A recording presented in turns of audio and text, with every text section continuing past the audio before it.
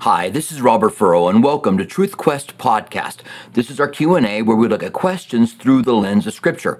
Our desire is to know what God's Word says so that we can know what to believe. You can ask any question on any topic about the Bible or apologetics or prophecy. Just put a Q in front of your question and then write out your question, reread it so it makes sense and it says what you want it to say, and then add any references. We can look them up and take a look at the references here. A lot of times just looking at something in context helps to bring that answer. Now the question we have today for our first one comes from Jari at the end of our last Q&A. He asked the question, how come Moses dies twice? He was in heaven and enjoying it. Well, really the truth is, Jari, Moses, as far as I know, is the only person who dies 3 times. He doesn't die. Wait a minute, let me think about that. He dies twice. Yes, he dies twice. Yeah, not 3 times. He dies twice. But there are other people in the Bible who die twice as well. Now, one of the reasons people might have a problem with this is because the Bible says it's appointed once for man to die, and then comes judgment. However, we do have several people in the Bible who died and came back to life. We have the young man that had the funeral procession that Jesus ran into, and he raised him from the dead. We have Lazarus, who was dead for 4 days, and he was raised from the dead. He died twice. We assume in the intermediate state he was in the presence of the Lord. The Bible says to be absent from this flesh is to be in the presence of God, so we assume that he was there. We have the little girl that Jesus said, Tabitha Kumi, little girl, arise, and picked her up after she had died. Jairus was the leader of the synagogue in Capernaum, his daughter. We have the young man they threw on the bones of Elijah that comes back to life. We have Paul preaching a message well into the night, and Eutychus in the window falls out and dies, and Paul raises him back to life. We have Peter raising up Dorcas. Remember that she lived in Joppa, and Peter went and raised her from the dead, a woman of good works, the Bible says. So these people all died and then came back.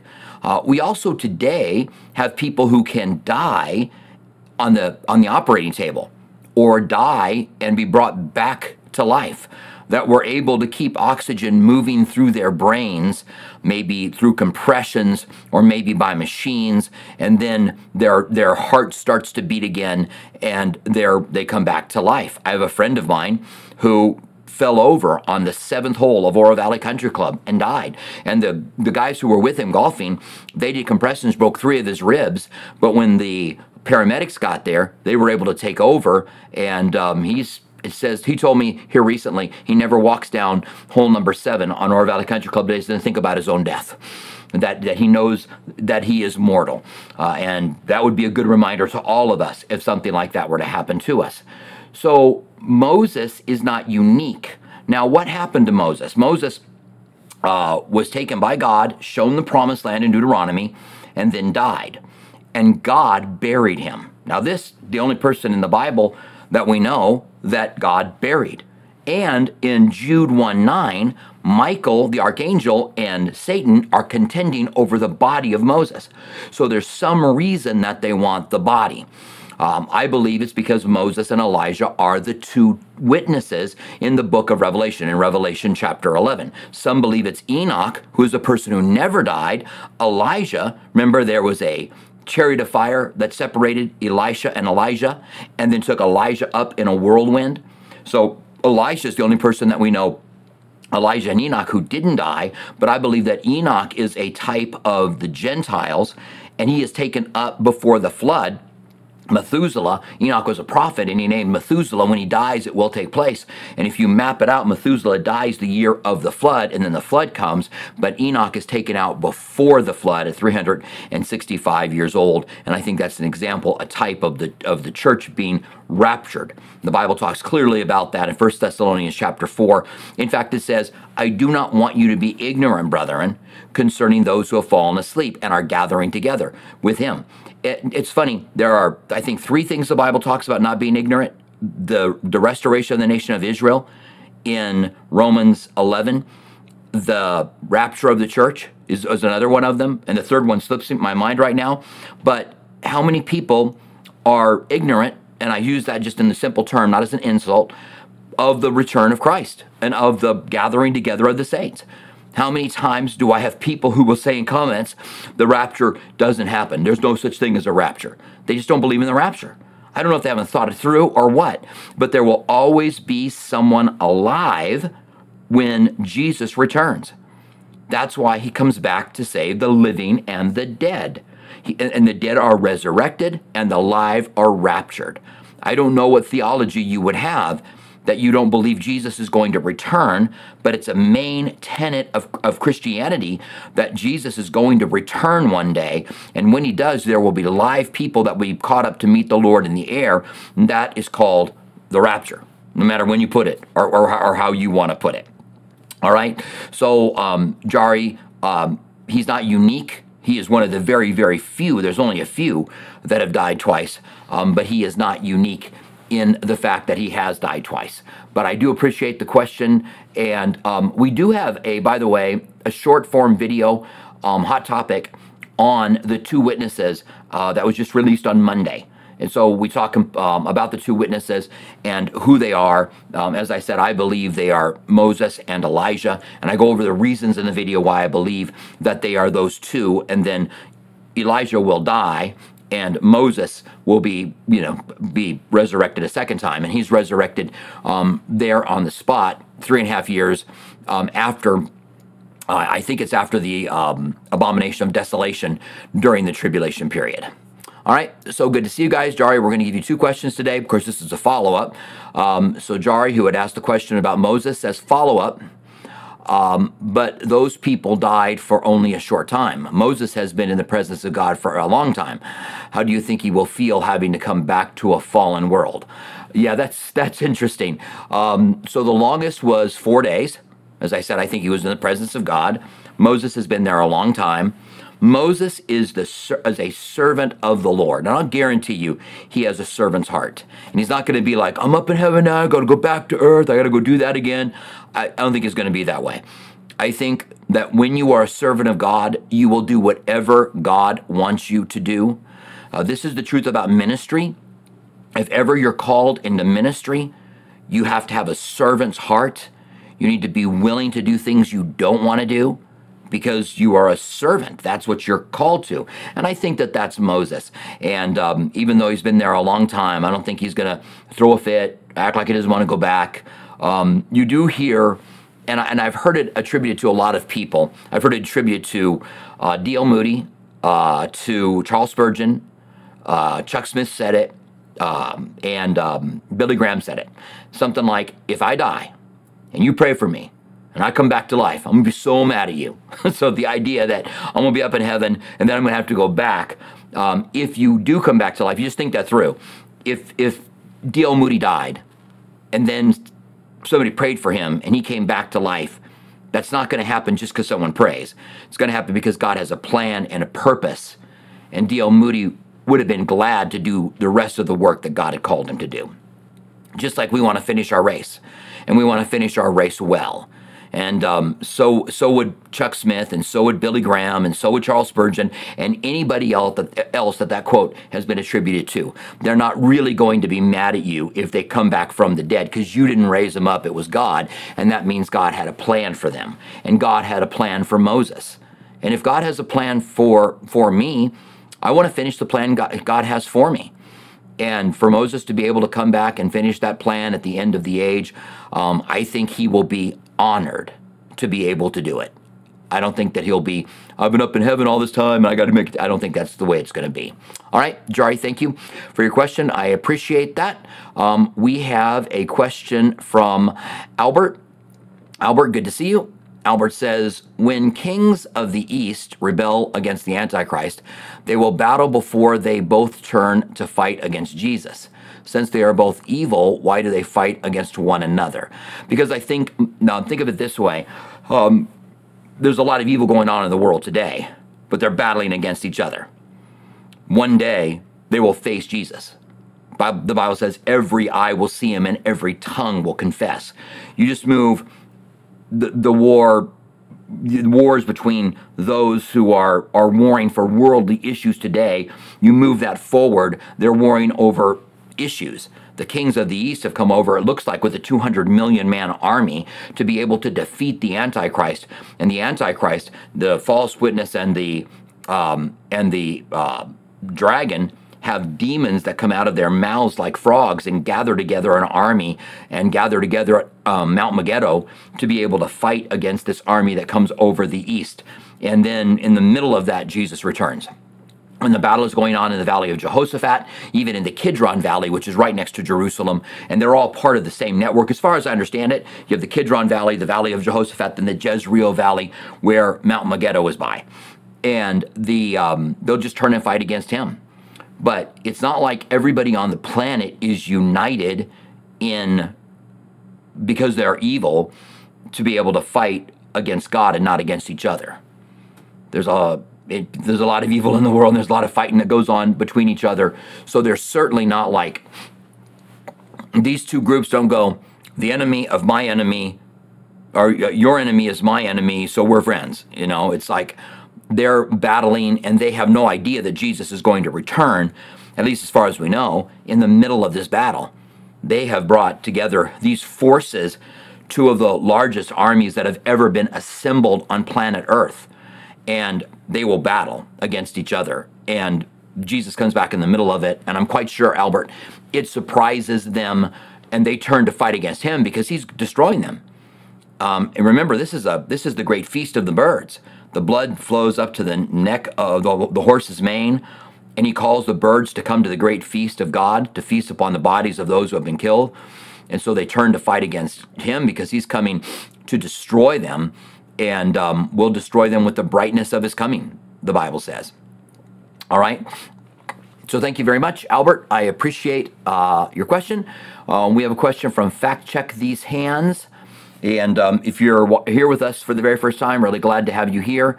Fact Check These Hands says, your thoughts on Satan was trading with who Satan was trading with in Ezekiel 28:16.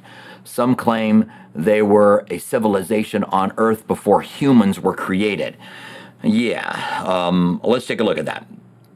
So, yes, there are a few theories that are out there that fall into the gap theory, that people believe that God created the heavens and the earth, and then it says, and God created, and they were without form and void.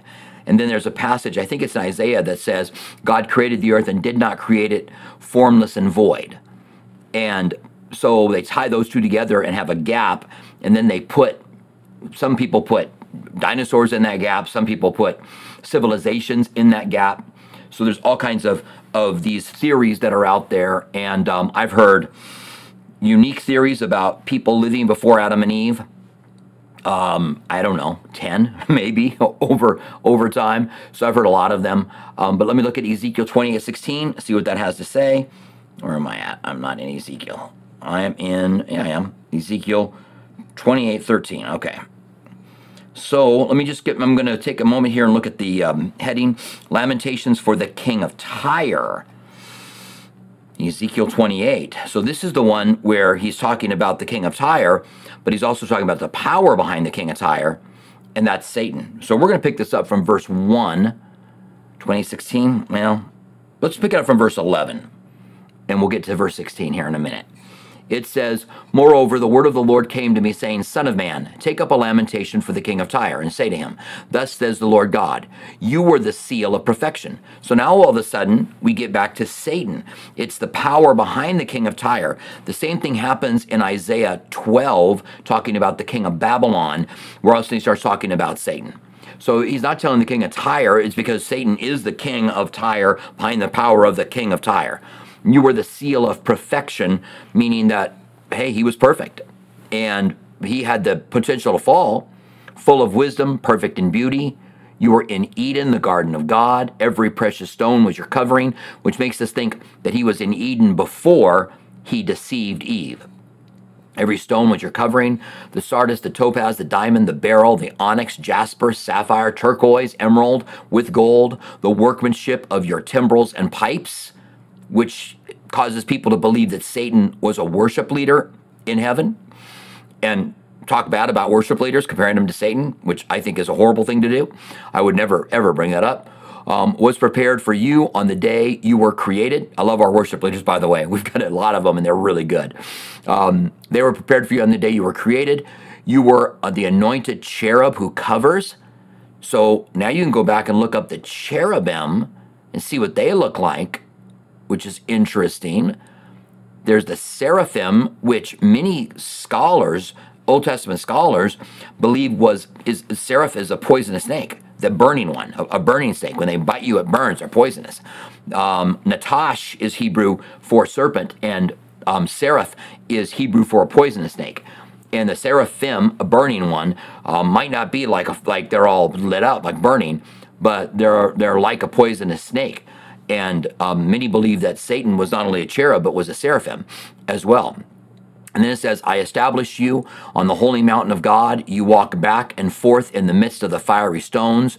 You were perfect in your ways from the day you were created until iniquity was found in you. And so here we have a description of what he was like until he was prideful. Until he said, I will be like the Most High God, which is the same temptation he gave to Adam and Eve.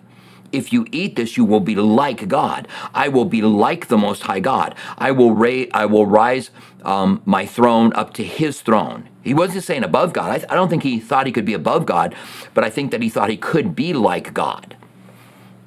And that's the iniquity that was found in him. And then he says, by the abundance of your trading, you became filled with violence within. Yeah, that is an interesting verse. Let's read just a little bit later on. Let's go over and look up that word.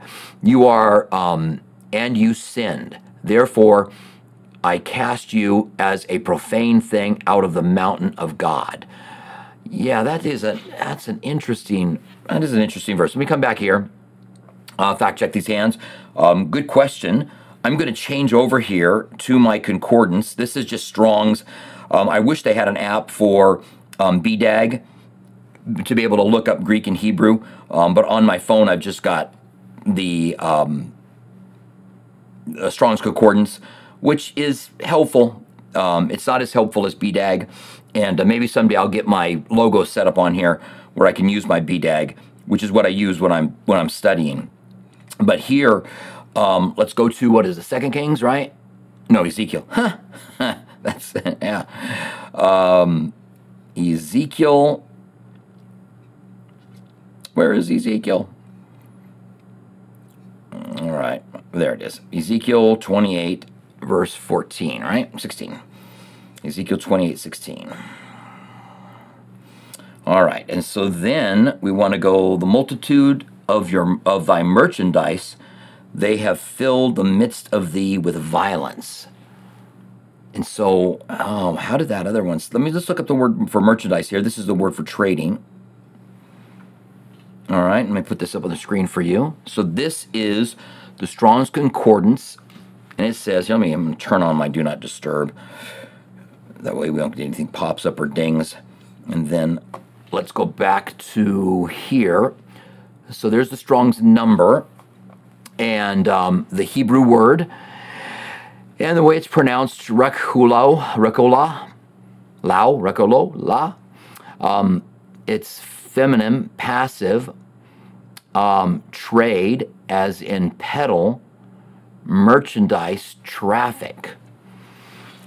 Let's go see how some other passages covered say this. Let's just especially go to the Amplified Bible. We may get some help there. Okay, we're going to go to verse 16. The Amplified Bible is a Bible that just, amplifies the words and can sometimes be helpful in the way they put it. So this is, through the abundance of your commerce, you were internally filled with lawlessness and violence, and you sinned. Therefore, I cast you out in a profane, unholy thing. Yeah. Well, now I got something to look up. Fact check these hands, because I don't know. Never noticed it before, which is really funny when you think about it, because I've taught line by line, verse by verse through the book of Ezekiel at least 3 times, And when you get to that passage, I guess you get caught up on so many other things that you just miss a little statement like, what is he trading? What's the commerce? That's interesting. So do I think it was a civilization on Earth before humans were created? I don't think so. I don't think there was a civilization. And I'll tell you why, because the Bible says death came to all men through Adam. And I'm trying to remember, I think it's in Romans, but I can't remember the exact verse. But death came, and so if you want to call them not men, you might be able to argue that it wasn't man, that they died, but they weren't men. They were some other kind of a creation before that. I don't know that I would get that. Maybe, who knows? I mean, the angelic world is such a mystery to us. Is there some kind of commerce? Was there some kind of trading? I'm trying to think if you are filled with violence. It's just such an interesting passage. Filled with lawlessness and violence through the abundance of your commerce. You were filled with, let's look at NASB really quick, and then we're going to go ahead and move on, because I'm not sure. It's an interesting verse. Let me see, 14, 15, 16. Okay, we're going to look at NASB, which is probably one of the best translations that's out there. I think it is. By the abundance of your trade, you were literally, eternally filled with violence, and you sinned. The abundance of your trade. I'm trying to think of another way that word trade or commerce could be used. Interesting. So I'm just going to have to leave it there. Sorry, I don't have an answer for you. Fact check these hands. This was a stump the pastor question, all right, which is okay. It's a good thing. So we can take time to look that up, all right? I appreciate that. Fact check these hands. Good to see you. So Jari has a question now. So we had Jari as the first question, then we had a follow-up. Oh, there's another follow-up. Okay, another follow-up, Jari. Follow-up. Will the two witnesses know about what is happening on the earth, or will they have to relearn everything and they will be full-grown and go through puberty again? No, they won't be born. No, they're Elijah and Enoch are going to come back to the earth. They will come back. Enoch is already full-grown up in heaven, and they aren't going to be born. They're going to come back to the earth. All right? So thanks, Jari. I appreciate that. We have a question from Henry. Henry, good to see you. Henry says, when the resurrection event happens, it has been said that there is a gap until the tribulation starts. Who shares the gospel during that gap? Does God always have ways to lead others to salvation? So I'm going to take your questions in reverse here. So yes, those that take the mark of the beast, it seems, the way it's worded, once you've taken the mark of the beast, that's it. You can't be saved. It's like we think that when someone dies, that they don't have another opportunity. There's death, and then there's judgment. Now, let's go back to your first question, and that is there a gap? And this is a matter of debate. The truth is, we don't know. You could have the rapture of the church, and then the Antichrist come on the scene, and maybe the Antichrist is already here before the resurrection rapture happens, but he signs a peace treaty that seems to kick off the 70th week of Daniel, this last 7-year period that is worse than anything this world's ever going to see or ever going to go through. Some have pointed out that it says in Matthew and in Luke 17 that the day Lot left Sodom and Gomorrah, sudden destruction came upon them. The day that Noah entered into the ark, sudden destruction came upon them. And so that there is no gap between it. I don't think there has to be a gap. Some who believe in the pre-wrath position are very, what's the right word? They're very exact about the day of the Lord. That it always means the same thing everywhere, and the day of the Lord is the persecution of the Antichrist and Christians, instead of the Antichrist and tribulation saints or tribulation Christians. And they'll claim that there can't be a gap. But I'm not that exact with the day of the Lord. The day of the Lord sometimes it talks about the actual day he returns. Sometimes it talks about the 7-year period. Sometimes it talks about the time near the end. That is even broader than the day of the Lord. Remember, the Bible is a library of 66 different books. And so the way one author might use the day of the Lord is different than the way another author would do it. And it's written over a 1,500-year period. So how can you go back and say that Jeremiah is using the day of the Lord in the same manner that Paul is in Thessalonians, hundreds of years apart from one another? The day of the Lord doesn't always mean the same thing in Scripture. Context is going to help you with that. And there's words in the English that are like that as well. They mean several things, but when you read them in context, it helps to know what it means. Sometimes the day of the Lord means the day he returns. So there doesn't have to be a gap. There could be a gap. We just don't know. So who would share the gospel during that time? I think we still would. So, hey, all my family, right, knows I'm a believer. All your family probably knows you're a believer. There are probably some of them that are annoyed with you. My wife bought a book. I don't know if she's listening to this and she could bring me the book in. But my wife bought a book on that we're leaving at the house, so that it's about after we're gone, and what has happened. When they'll find it and they'll bring it. And she bought several of them that we can leave in different places so they'll be able to pick up and read. And trust me, when people leave, the theories are going to be out there, and the rapture of the church is going to be one of them. And there are people who are going to come to Christ during that time because of our witness and our testimony that will still be here on the earth after we are gone. And then once they're saved, they're going to start making disciples right away.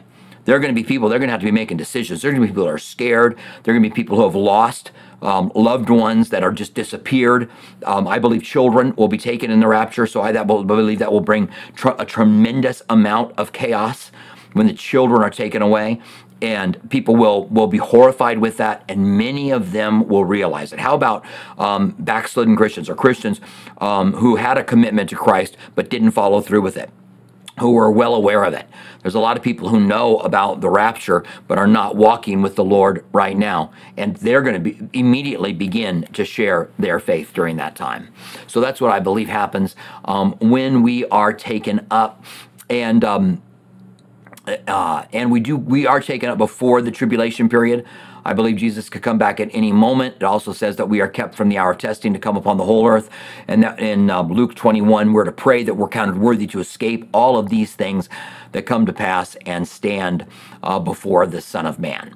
So thank you, Henry, for your question. I appreciate that.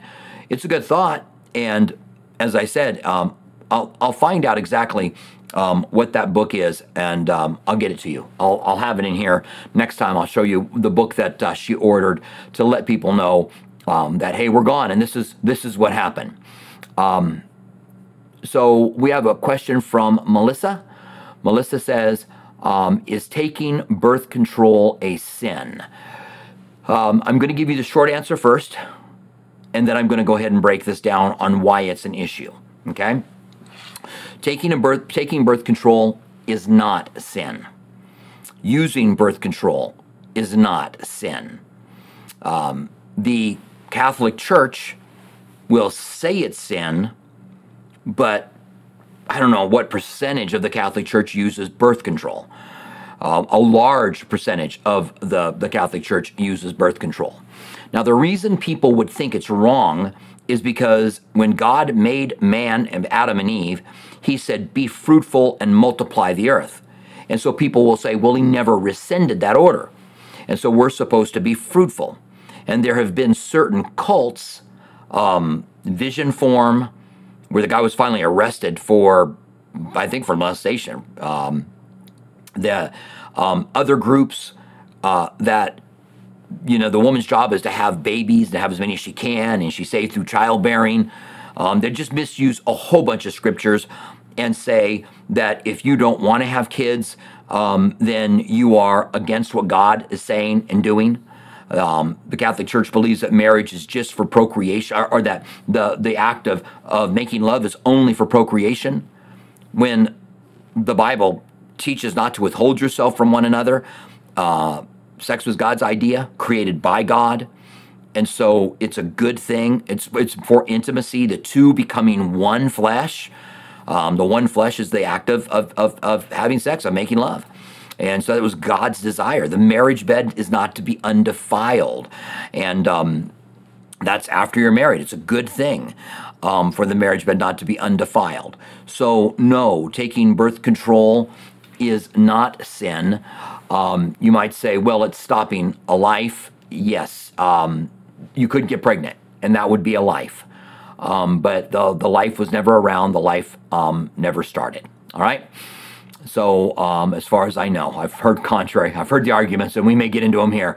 But no, I do not believe taking birth control is wrong. All right?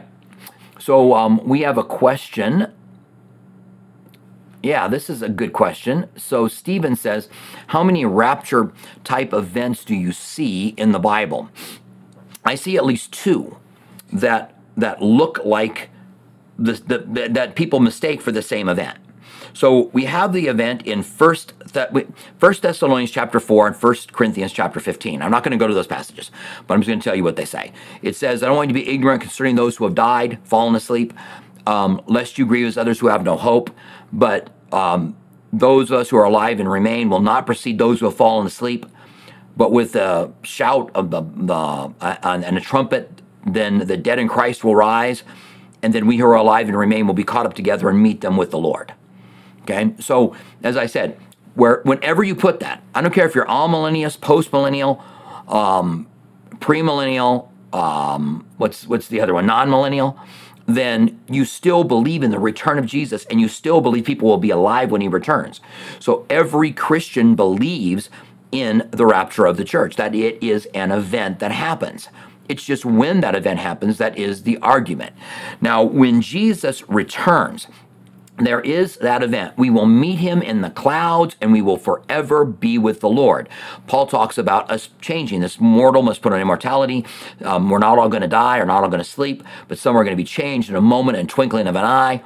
And so there's that event. Now, in Matthew 24, near the end of this, and we have a video on this.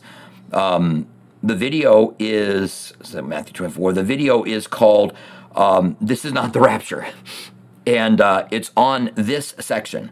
All right. So I think it's 28. Matthew 24, 28. Yeah. So you got the return of Jesus here. So I'm going to go ahead and put this up on the screen. Stephen, thank you for your question. All right. So I would say I see two of them. One at the beginning of the tribulation period and one at the end. So again, you have people who are alive and part of the church, people who are alive and part of Israel, and we don't ever hear, well, just listen to how different this sounds, how similar it sounds to the rapture, and how different it sounds. Some will even say that there are two raptures in the Bible, and they'll call this a rapture. I don't call it a rapture, I'll show you why. But immediately after the tribulation of those days, the sun will be darkened and the moon will not give its light. And the stars will fall from the sky, and the powers of the heaven will be shaken. And then the sign of the Son of Man will appear in the sky. And then all the tribes of the earth will mourn, and they will see the Son of Man coming on the clouds of the sky with power and great glory. Now, when the rapture of the church happens, it doesn't say the people of the earth see him. In 1 Thessalonians, and we may go there after this just to get a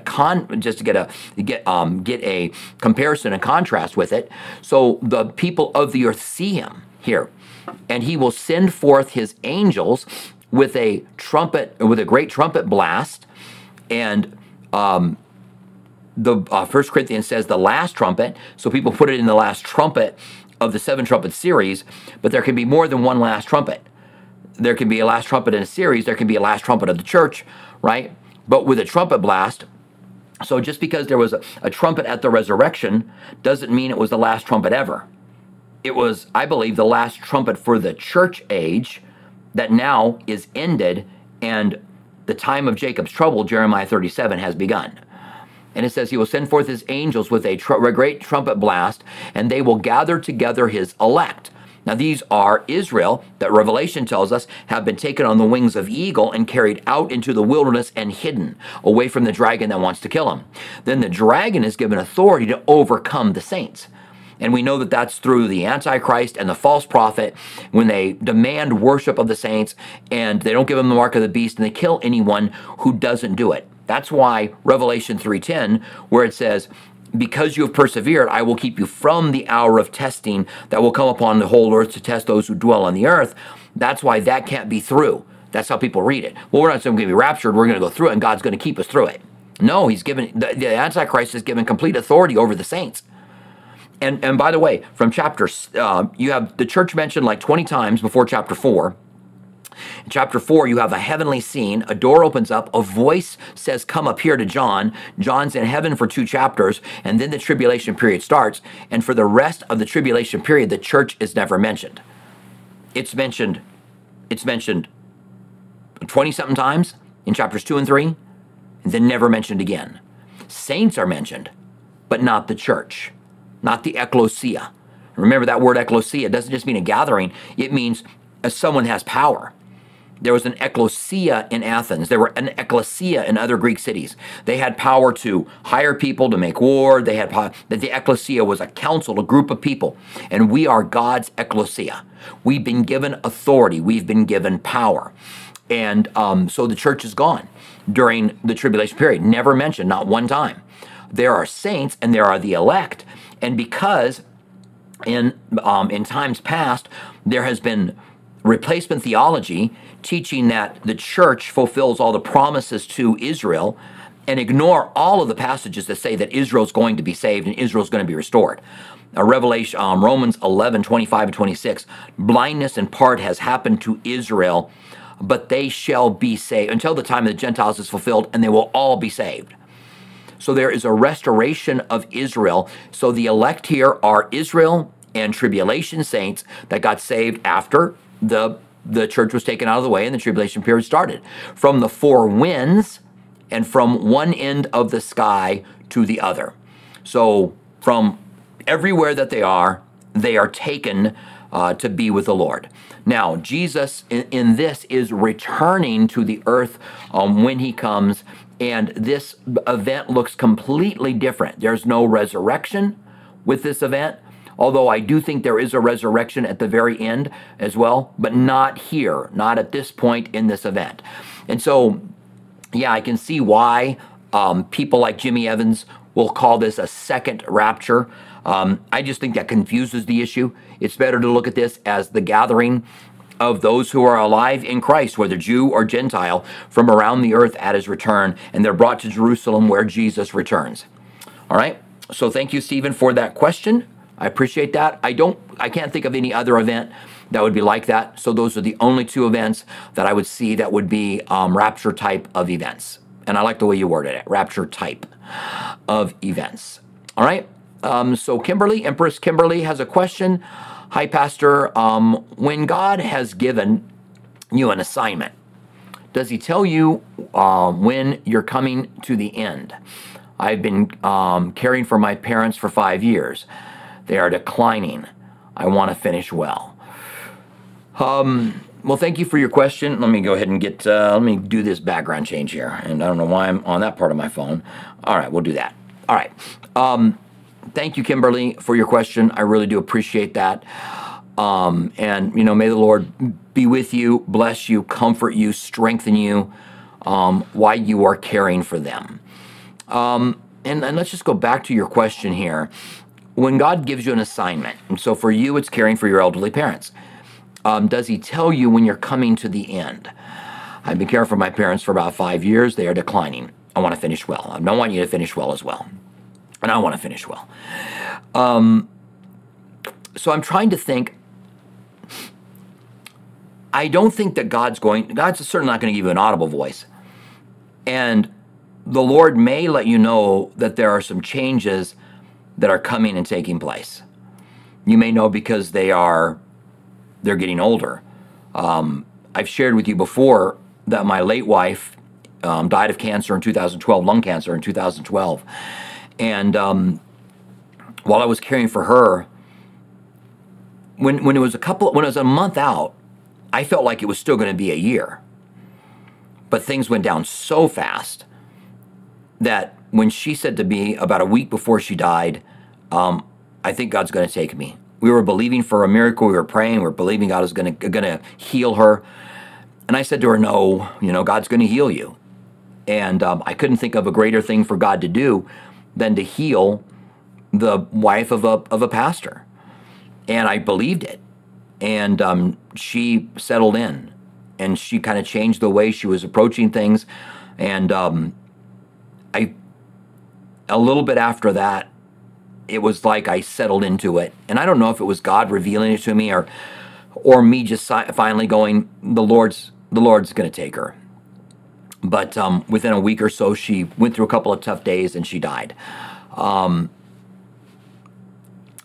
I said, I didn't have any idea. She did. I didn't have any idea up until really close to the end.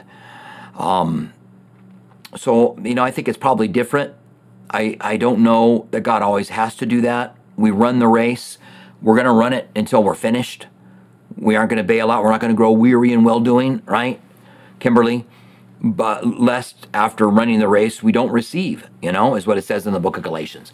So we want to run the race really well. And may God be with you as you're going down this path. And may you find plenty of help and as you walk them into this part of their lives. And, I'll say, Kimberly, it is a privilege to walk someone through the end of their lives.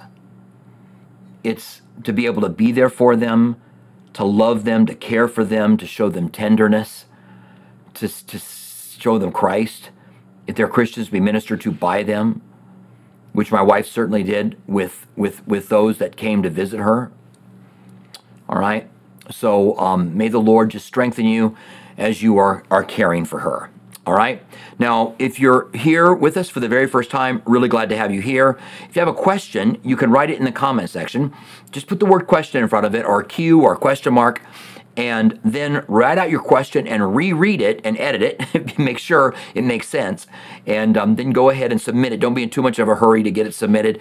And put a reference with it. If I don't get to it, because our Q&As are an hour long, if I don't get to it, I read the comments that are there that I didn't get to, and I look for them for a future Q&A like I did today. All right?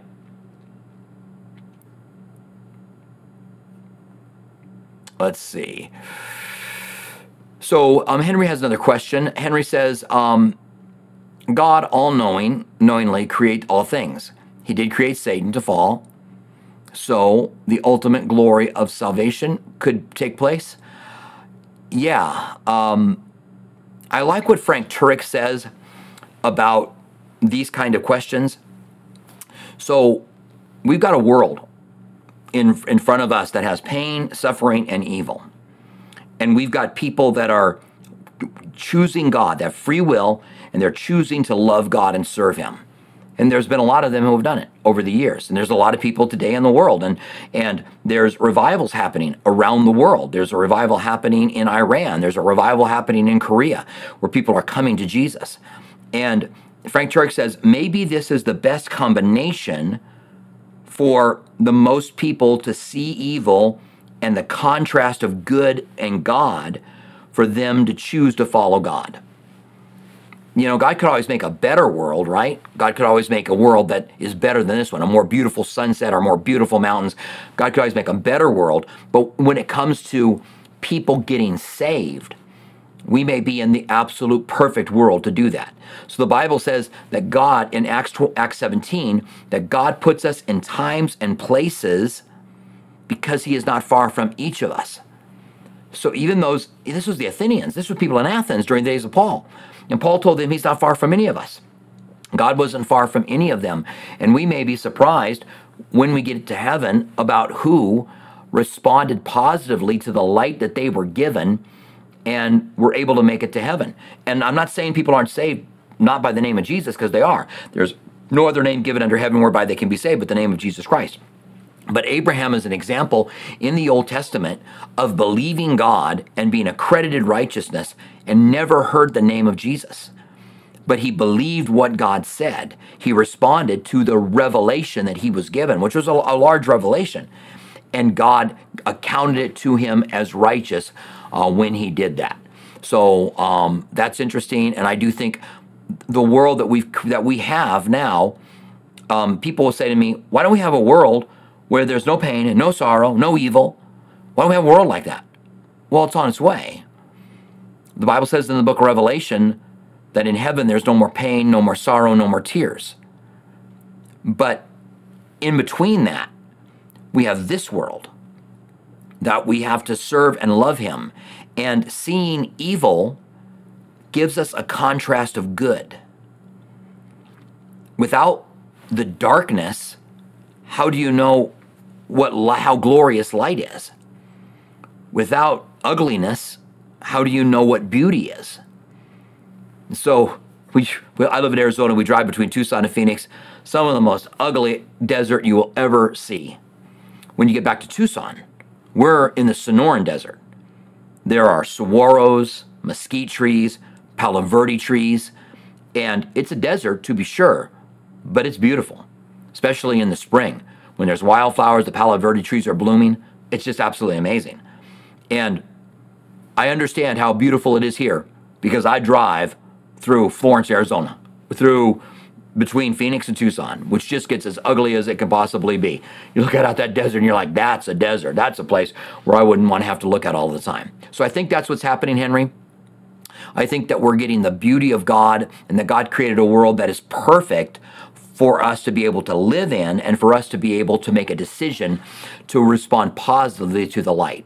And if we didn't have evil, we might not respond. We might not understand how good God is and respond to the light. We'd be left to ourselves. So, Violet Stagg, I see you here. Good to have you. I think you asked me a question last time I couldn't answer, if I remember right. Or I gave a lame answer. I can't remember which one. Sometimes I'll give a lame answer and think later, I didn't answer that well. Sometimes, I just don't know. But it's good to see you. So we have a question from Rod. And Rod says, question, 1 Thessalonians 4, 16 and 17. Do you think there is a gap between the dead in Christ rising first and then we who are alive and remain? Well, since we wanted to go to this passage anyway, we read Matthew 24. Let's go to 1 Thessalonians chapter 4. Let's start in verse 13, which is the very beginning of this. And so verse 13 says, and you were looking at, let's see, oh my God, Empress Kimberly's still there. All right, so, but we do not want you to be uninformed, brethren and sisters, or brothers and sisters. Oh, you know what? I'm in the NASB. Let me get back to the King James. All right, there you go.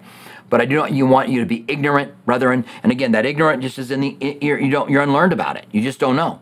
And there, Israel's restoration and the second coming of Christ. And there's one more. I wish I could remember what the other one is. I will. I'll remember it. But I do not want you to be ignorant concerning those who have fallen asleep, lest you sorrow as those who have no hope. For if you believe that Jesus died and rose again, even so God will bring with him those who sleep in Christ. Now this means he's bringing them in their intermediate state, whatever that is. The intermediate state is that time between you die and when you're resurrected. Paul talked about not being unclothed but clothing. Some believe there's a temporary body. Some believe that as a spirit you're able to manifest a body, or maybe be in the spiritual form. Maybe, we just don't know. There's just a lot of questions about it. But anyway, he brings with him those who sleep, and by sleeping means die in Jesus. For this we say to you by the word of the Lord. I love that. This is the word of the Lord, okay? It's the emphasis, the beginning of the rapture passage. This we say to you by the word of the Lord. We who are alive and remain until the coming of the Lord will by no means precede those who have fallen asleep. For the Lord himself will descend from heaven with a shout, with the voice of the archangel, and with the trumpet of God. And the dead in Christ will rise first. Then we who are alive and remain shall be caught up together with them in the clouds to meet the Lord in the air. So I want to read the rest of this, but I'm just thinking about your question. So the dead in Christ arise first, then we who are alive and remain. I don't know whether the Greek has something here that could be helpful. Sometimes there is, where, just the wording can only be taken immediately, as in immediately. So does this then here mean immediately, or does it mean it could be sometime after that? I can't see the Jesus coming in the clouds, resurrecting the saints, hanging out for a while, and then we who are alive and remain will be caught up, which is what it says. Then we who are alive and remain will be caught up with them to meet the Lord in the clouds, to meet the Lord in the air, and we shall always be with the Lord. Therefore, comfort one another with these words. I can't see there being a huge gap. They will go first, and then we'll go. And I take it there's going to be some kind of markers on the grave, something. Graves busted open. I don't know. Maybe they'll just pass through the graves. Some people believe we'll pass through our clothes and leave them behind, which is why you should wear clean underwear. Sorry, I shouldn't have said. I can't help it. I can't help myself sometimes. But yeah, I don't know whether we leave clothes behind or not. And be further clothed. All of a sudden wearing a white robe, woo, going up to heaven, which you see pictures of that. I don't see a big gap. So there's one and the other. But I don't see hearing about the graves and then all of a sudden us going, or days later. I see it happening. I see it as the same event, the rapture, the resurrapture, same event. So resurrection, that is also a rapture, and that's my new word for it, resurrapture. Not unique with me, by the way. I said I wanted to find a new name for it because so many people are confused about what's happening with the rapture of the church that I wanted a unique name, and somebody came up with resurrapture. All right, so we have a follow-up from Henry. Henry says, follow-up to my tribulation gap question. So do you think there are saved people that won't be raptured because they did not walk with Christ in their lives? Also, thank you. I would love to get that book. So if my wife is watching now, every once in a while she'll be doing something and then tune into it. Then she can bring me that book and I'll tell you what it is. So we'll see. I think she's here. All right, so let's see. Follow up to the tribulation grab question. Do you think okay, so this is a partial rapture theory, okay? So there are those who believe in the partial rapture theory, which would be that if you aren't looking for him, then you're left behind. Or if you're in sin, then you're left behind. And that you're going to have to go through the tribulation period now because you didn't have things right. You were genuinely saved, but because you weren't looking or because there was sin in your life, then you were left behind. I don't think I don't see that in Scripture. I don't see that as being biblical. In fact, the Bible says that when they test our works, some are going to make it as if through fire. So some are going to barely make it into heaven. So I would think that person who's going to barely make it into heaven, maybe they're not looking and maybe they got problems in their lives, but they make it up in the rapture and they're able to have their lives tested as well. And we assume that that time period of testing and judgment will take place during the tribulation period. Well, might not, right? It could take place afterwards. Yeah, so I think I don't believe in the partial rapture theory simply because I don't see it anywhere. And when I don't see it, I mean, Jesus does say, blessed are those who are watching when they see the, blessed are those who are watching when their master returns. And what a beautiful thing that would be if we're driving down the road and we look up at the sun or up at some clouds and we go, man, Jesus could come back at any time, just to see him come through and to be caught up to meet him in the air. Thank you. My wife heard it and she brought me the book. So let me see if it's the right way here. I think I could flip it so you can see if it's the wrong way on here. Let me go ahead and get here. So the book is, can you read it or is it backwards? Where Are the Missing People is the name of the book, and it's by Jimmy Evans.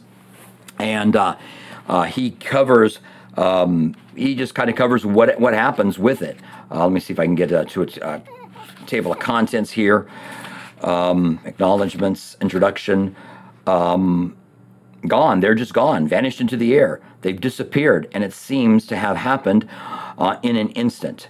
Your friends, your family, and then it goes on to talk about it. Everlasting life, Additional Steps Towards Christ. So it's just a book that you leave in your house, and when you go, then your family comes over and picks it up, and they read it, and they come to Christ. And my wife ordered several of these, so we have them around here. Maybe I'll leave that one right there on my studio for when the family comes in to take my studio stuff when I'm gone. All right. Hopefully all of my family will be with the Lord, will be raptured with me, by the way. Whoever would be inheriting this stuff when I'm gone. All right. Thank you for that question. And I don't believe in the partial rapture. All right. 1 Corinthians 15 there talks about the rapture. It is our bodies being resurrected without dying, the mystery. Bible says so. So let's go there. Let's go to 1 Corinthians 15. The only event that we find, this is why we say this is the rapture event, is, first of all, it's the whole chapter is talking about the resurrection. And that's really important to understand, okay?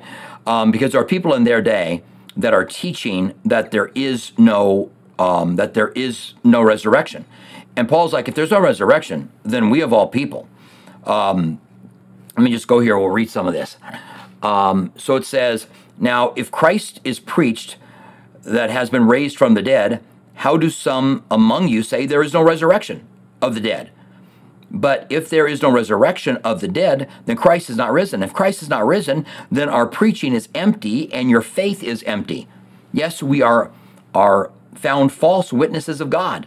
We have testified of God of raising up Christ, whom did not raise up, if in fact the dead do not rise. So this is certain Christians who were teaching that the dead didn't rise. And there are Christians who teach that today.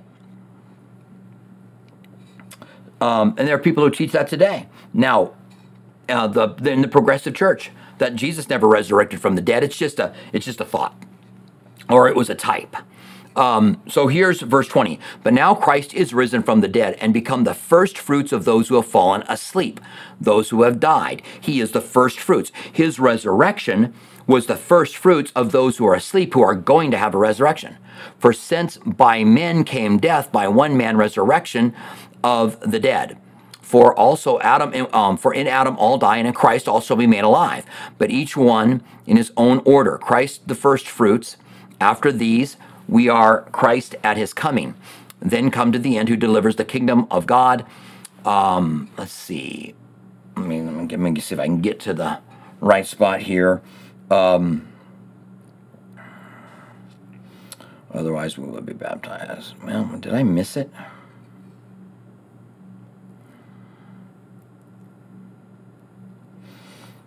Maybe not. Let me see here. I definitely want to read this. Here we go. Okay, good. I'm glad I looked it up. So it's in verse 50. So let's had to go all the way through it. But now this I say, brethren, flesh and blood cannot inherit the kingdom of God, nor does corruption inherit the incorruptible. Behold, I tell you a mystery. So this is hard to understand. This is the rapture, and it's a mystery. We shall not all sleep, meaning we won't all die, but we shall be changed in a moment, in a twinkling of an eye. This is not a resurrection. This is saying we don't die. It's not people that are dead who are changing in a moment, in a twinkling of an eye, although their bodies might, but it's saying we are not all going to die in a moment, in twinkling of an eye, at the last trumpet. And there's where the last trumpet is mentioned. Doesn't mean the seventh trumpet of Revelation. It's the last trumpet of the church. There can be more than one last trumpet, right? Think about a concert with a band every night, with a big band every night. And every night there's a last trumpet, okay? And there will be eventually one last trumpet. So there's no reason for us to think this is the last trumpet. But at the last trumpet for the church, for the trumpet will sound, and the dead in Christ will be raised incorruptible. So there it is. We're not all going to sleep, but some of us are going to be changed, and the dead in Christ will be raised incorruptible, and we shall be changed. So it's exactly like 1 Thessalonians chapter 4, just worded differently. For this corruptible must put on incorruptible, and this mortal must put on immortality. So when this corruptible is put on incorruptible, this mortal is put on immortality. So then will come to pass the saying that is written, death is swallowed up in victory. O death, where is your sting? Hades, where is your victory? So yes, it is definitely those who are alive, who are changed in a moment, and those who are dead being resurrected. This is the same event, and it's clear as we see it here in Scripture. All right. Thank you. And we have a question from Violet Stagg, which I barely got your question in last time, and same thing here. Violet, question, I'm struggling with having peace. My health has been declining, and it's been affecting my mind, and I have no peace amidst all of the thoughts and mood swings. How can I get the Lord's peace? Well, I'm so sorry to hear that, Violet Stagg. I hope your health gets better. And I hope the Lord, I pray now in the name of Jesus, that the Lord would comfort you and bring you peace even right now. That in the midst of whatever struggling and suffering you're going through, that you would be able to find that presence of God. And to answer your question, how can I get the Lord's peace? James says, draw near to God and he will draw near to you. Then it says, cleanse your hands, you sinners, and purify your hearts, you double-minded. So it's saying, just evaluate where you're at, make sure you've got the sins taken care of in your life, you have short accounts with God, you have things right with God, and then draw near to him, and he will draw near to you. I've been through hard times myself. I know what it's like to go through those struggles and to not have peace. And I know that God met me and gave me peace and gave me comfort. And I know that God can do the same with you, Violet Stagg. I don't know all the details of what you're going through, but I will be praying for you. The Bible says, delight in the Lord and he'll give you the desires of your heart. Walk in the Spirit and you will not fulfill the lust of the flesh. The Bible says the mind set on the flesh is carnally minded, but the mind set on the Spirit is life and peace. And so I want to go there. Let me see if I can find that verse for you. And we'll leave our Q&A on this. And let's just go, let's see. Yeah, all right. So let's start with, I'm going to go to Romans 8. Here's a verse for you. I'm going to start in verse 1, and we'll go, all right? So Violet Stagg, this is for you. There is therefore now no condemnation for those who are in Christ Jesus, who do not walk according to the flesh, but according to the Spirit. For the law of the Spirit of life in Christ Jesus has made me free from the law of sin and death. For what the law could not do, it was weak through the flesh. Doesn't mean it was bad, it was just weak, the law. God did by sending his own Son in the likeness of sinful flesh on account of sin. He condemns sin in the flesh, that the righteous requirements of the law might be fulfilled in us who do not walk according to the flesh, but walk according to the Spirit. Now he's going to talk about Christian living, putting our mind on the things of the flesh or on the things of the Spirit. For those who live according to the flesh set their mind on the things of the flesh, but those who live according to the Spirit, the things of the Spirit. For to be carnally minded is death, but to be spiritually minded is life and peace. Because the carnal mind is enmity against God, for it is not subject to God, nor can it be. So then those who are in the flesh cannot please God, but you are not in the flesh, but in the Spirit, if indeed the Spirit of God dwells in you. Now, if anyone does not have the Spirit of Christ, he is not his. And if Christ is in you, the body is dead because of sin, but the Spirit is alive because of righteousness. But if the Spirit of him who raised Jesus from the dead dwells in you, he who raised him from the dead will give life to your mortal bodies. So set your mind on spiritual things and let it be life and peace to you.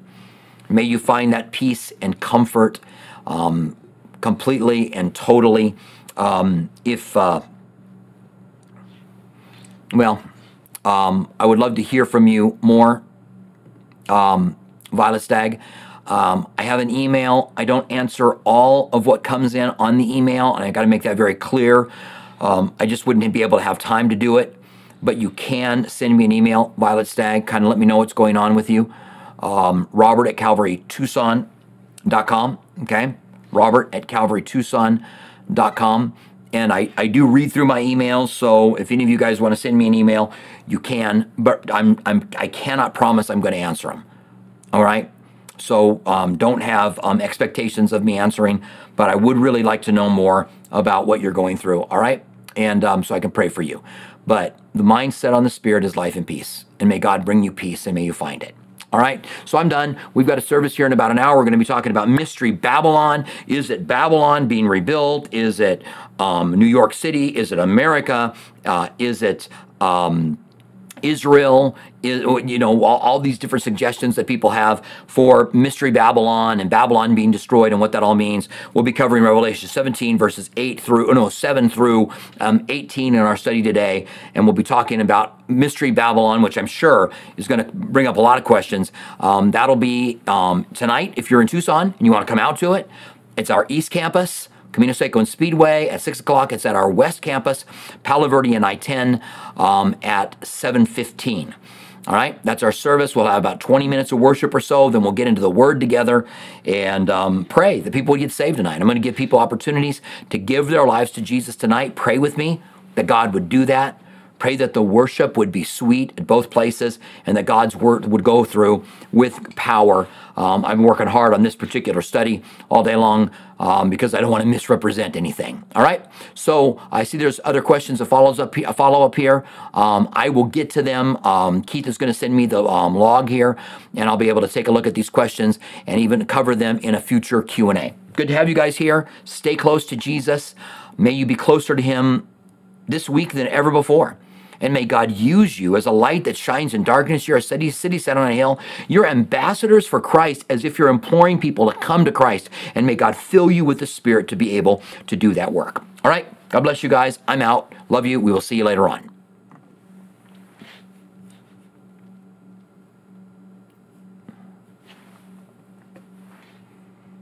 Bye.